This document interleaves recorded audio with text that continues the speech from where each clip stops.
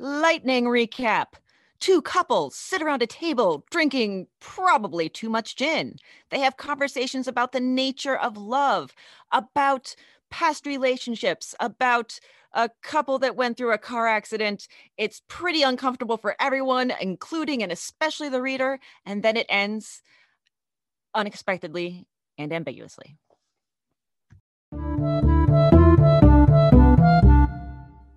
You've got a little time. We've got a little podcast. It's Short Story Short Podcast. And I am Chris here with Christy Baxter. And Christy. Yes? You might not know it, but the only thing standing between us and certain doom is a short story. And what short story are we using as our shield today? Our shield from certain doom is What We Talk About When We Talk About Love by Raymond Carver. That's right. It's week 2 of Raymond Mania. And that's the end of Raymond Mania because there's not very many other Raymonds in short story writing. Yeah, there's Raymond Jones, but his stuff is not widely available.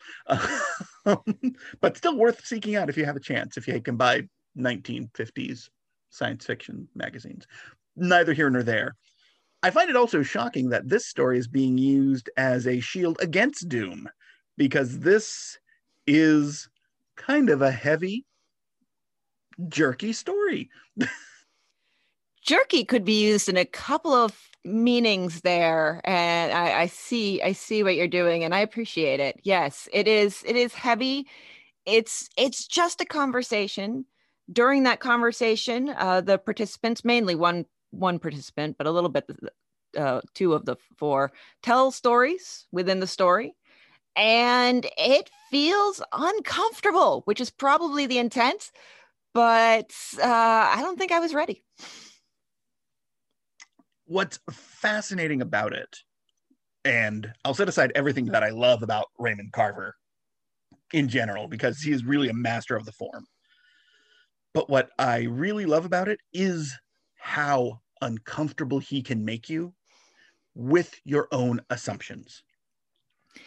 Yes, that is absolutely true. I found my assumptions kind of being challenged a little bit as I was reading it, and constantly being shifted as to, my expectations as to what might happen. Turned out nothing really happened. But what might be said next, how the conversation might flow, how people might behave, all of those things got turned on their heads a couple of times. And it was always gradual. It's very much the frog in the pot of boiling water, where something is maybe escalating, and it might not escalate to the point of blowing up, but there's definitely some simmering going on here. And yeah, it makes you feel a little awkward. Makes me feel really awkward. First off, these 2 couples at the table, I had the picture, the establishment of it, and then I just completely lost it in the fact that not only was every character unlikable, but every scenario was unlikable. Yes. You know what? This story gave me some Cat on a Hot Tin Roof vibes, but like maybe a couple of days before the events of Cat on a Hot Tin Roof. Like maybe this is something that happened in the past for those characters, the fairly recent past. But it definitely, I literally, as I was reading it, I was like, what is that Elizabeth Taylor movie? And I looked it up real quick because I could not remember the name. I was like, oh, immediately, Cat on a Hot Tin Roof. And yeah, I just got those vibes. And that's a movie that makes me uncomfortable, so it fits, it's suitable. But yes, there's definitely, as far as characters are concerned, we don't really have anybody likable. You have 2 couples here, and they're just sitting around a table having a conversation and drinking what's probably more gin than they should. And they seem to be friends, but one of the couples seems, the doctor and his wife seem to have a little bit more, Mel and Terry seem to have a little bit more experience in relationships than Laura and our narrator here. And you definitely feel like there's a possibility that Laura and the narrator could be, someday this could be their future. Yes, I think you are absolutely right. I think what you're seeing is, I think the whole reason this story exists is because of reflection. That it is the older couple looking back and seeing themselves in the narrator. And I'll completely mess up the names every time. Laura was the other one. Mm-hmm. Yeah, okay. And then the other way, looking at, oh, this is what we could be. But then as the conversation goes on, I think everyone sort of makes realizations that manifest into nothing. And Yes. that's what annoys me about this story the most. While at the same time, I recognize it takes a really, really good writer to keep you going to the end of this story. Yeah, to keep you going through what is essentially, if you don't put any future expectations on these couples, if you just look at the moment in the present, to keep you going through what is essentially a conversation between two couples, one of whom is inching towards bitterness and a little bit of nastiness and disagreement. The other of whom is sort of, you know, bland and optimistic, but there's not much else there. There's no real events happening. There's just these little moments of discomfort and little moments of anger. Like, oh my gosh, when he tells her to shut up, when Mel tells Terry to shut up, I was, it's a little thing, but there's definitely shades of abuse there. Mm-hmm. And so it just, yeah, it's amazing that he can keep you going right through the end, which we'll talk about the end. I don't want to get there just yet. I always want to jump to the end, but it's amazing that he can keep you going right through to the end with this, because there's this constant feeling that it's on the verge, that something's going to happen, and then nothing does. But then you're still thinking something's going to happen, even though that expectation has been thwarted time and time again. And what I see as a really brilliant technique was he was having the stories they were telling being the stories that we would be seeing most other writers deal with. But instead, he's giving us the reflections on them in theoretically the most boring way possible.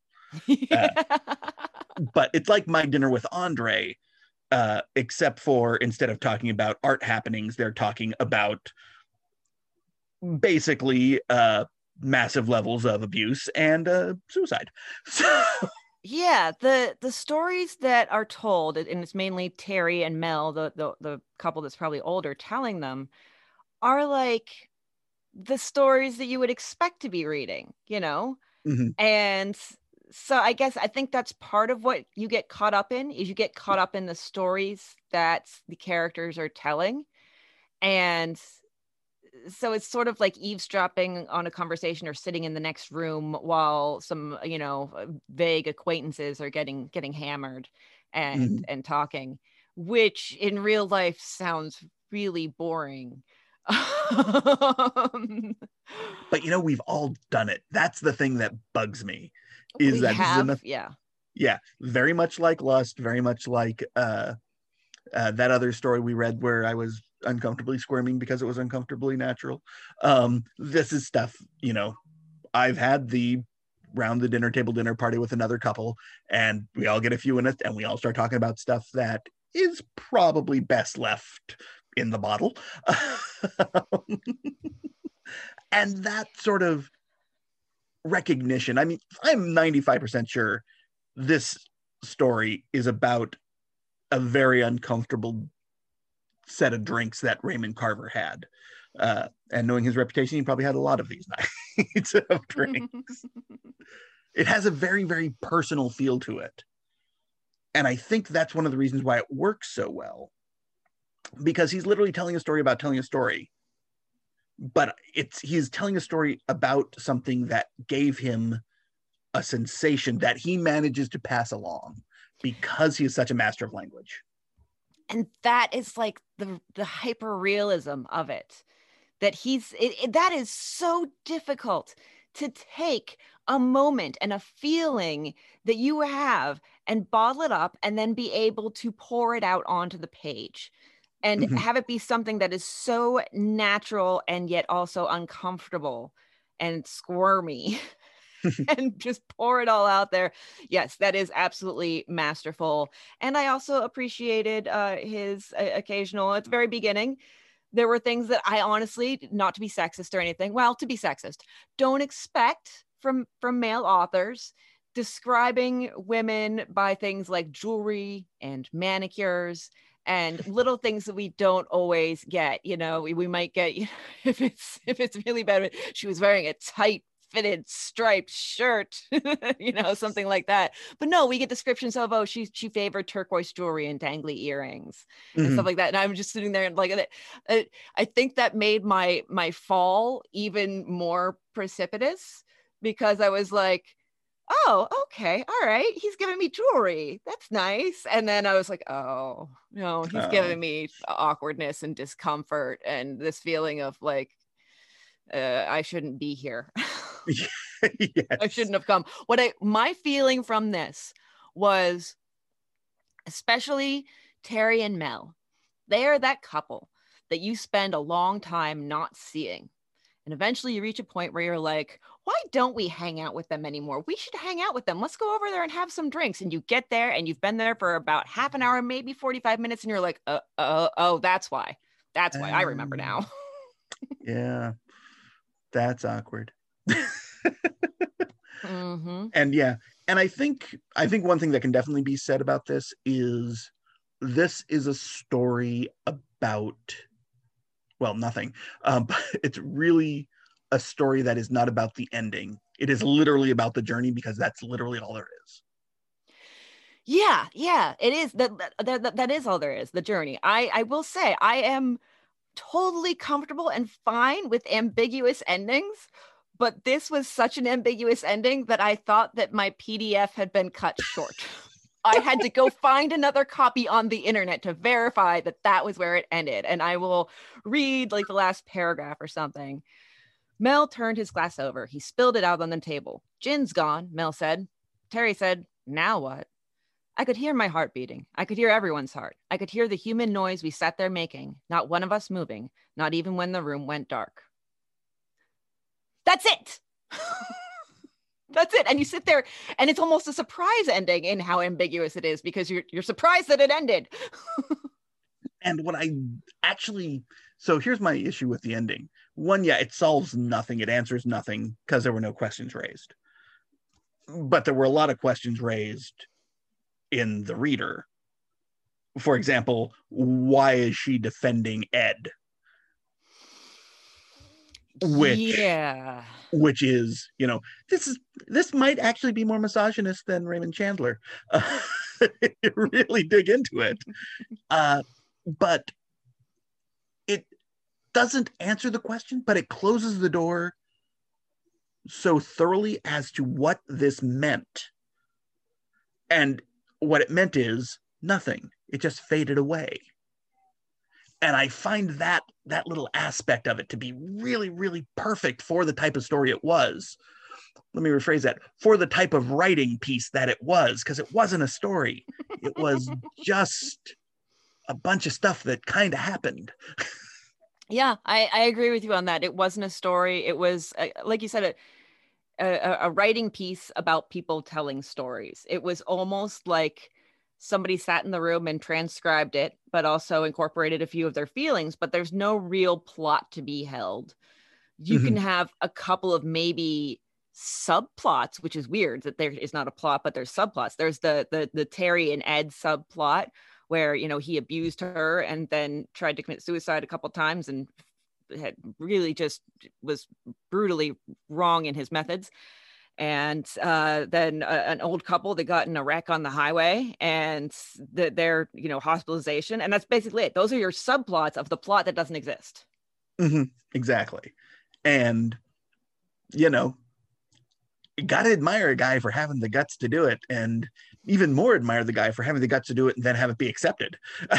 That's the incredible thing.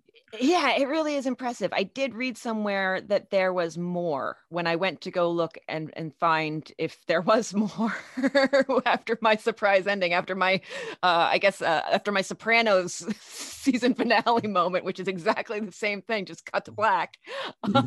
After that, I went to go see, and there was a description of several paragraphs that continued past the point of where the ending actually was. And it was like, well, Raymond Carver originally had this in as the ending and then cut it back, I think, on the advice of an editor, maybe of his own. I can't remember if it was his own idea or not. And what's amazing is I actually have a copy of that ending. And it's actually much shorter than you described. It's more like, and there quietly rose Ed, gore dripping from his fangs, as he tore into the four of them, quietly, quietly, quietly. And see, that is, I think that ending worked. I think it did. I think it did. Yeah. Yes, but I will not say enough that the way that Carver uses language in particular, just English mostly, is as less a way of interesting people in what he is talking about than it is to coerce them into keep going forward. And I really actually kind of appreciated that, because there were a couple of times where I was like, come on, someone throw a goddamn pie. Yeah. But then it would be like, oh no, he's giving me just enough that I gotta keep. God damn it. It's an infuriating story, and yet at the same time, I'm 100% sure that's what he wanted to do. Yeah, I agree with you. I think this was absolutely his plan. He executed his plan, and then he put it out there into the world, and more power to him for that. Yeah. So this is not going on my action-packed thrill ride shelf. Yeah, I agree with that.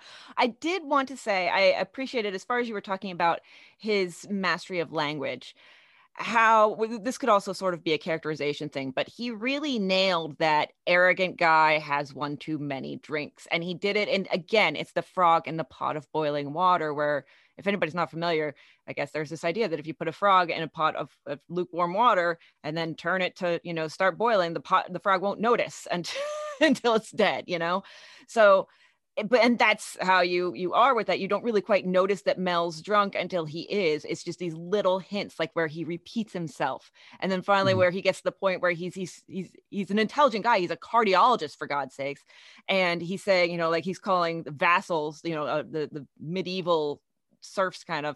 He's calling them vessels, and then he gets corrected, and he's kind of a jerk about it. And so yeah, I really appreciated how he sort of. It was like you were sitting there watching somebody slowly get drunk. Yeah.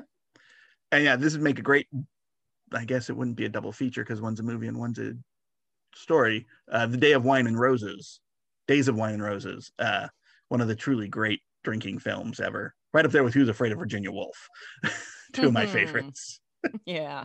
Yeah, it would be right up there. Yeah. So you got anything else on this one? I believe that is all I have, actually. Yeah, it was definitely interesting. But yeah, I'm with you that it's not on my thrill ride list. So excellent. Hey, you know what that reminds me of, Christy? What does that remind you of, Chris? We could do this again next week, but with a different story. That is a brilliant idea. How do you always come up with such brilliant ideas? I'll tell you how. By sitting around a kitchen table drinking, mostly gin. I am a cardiologist, But what do you think we should read next week? I think that next week we should read Love is the Plan is Death by James Tiptree Jr. I love his/her/their work, and I am so excited. Much excited. Yes, much excited. It's gonna be a fun week. Yes. All right. Well, until then, this has been Short Story. Short Podcast.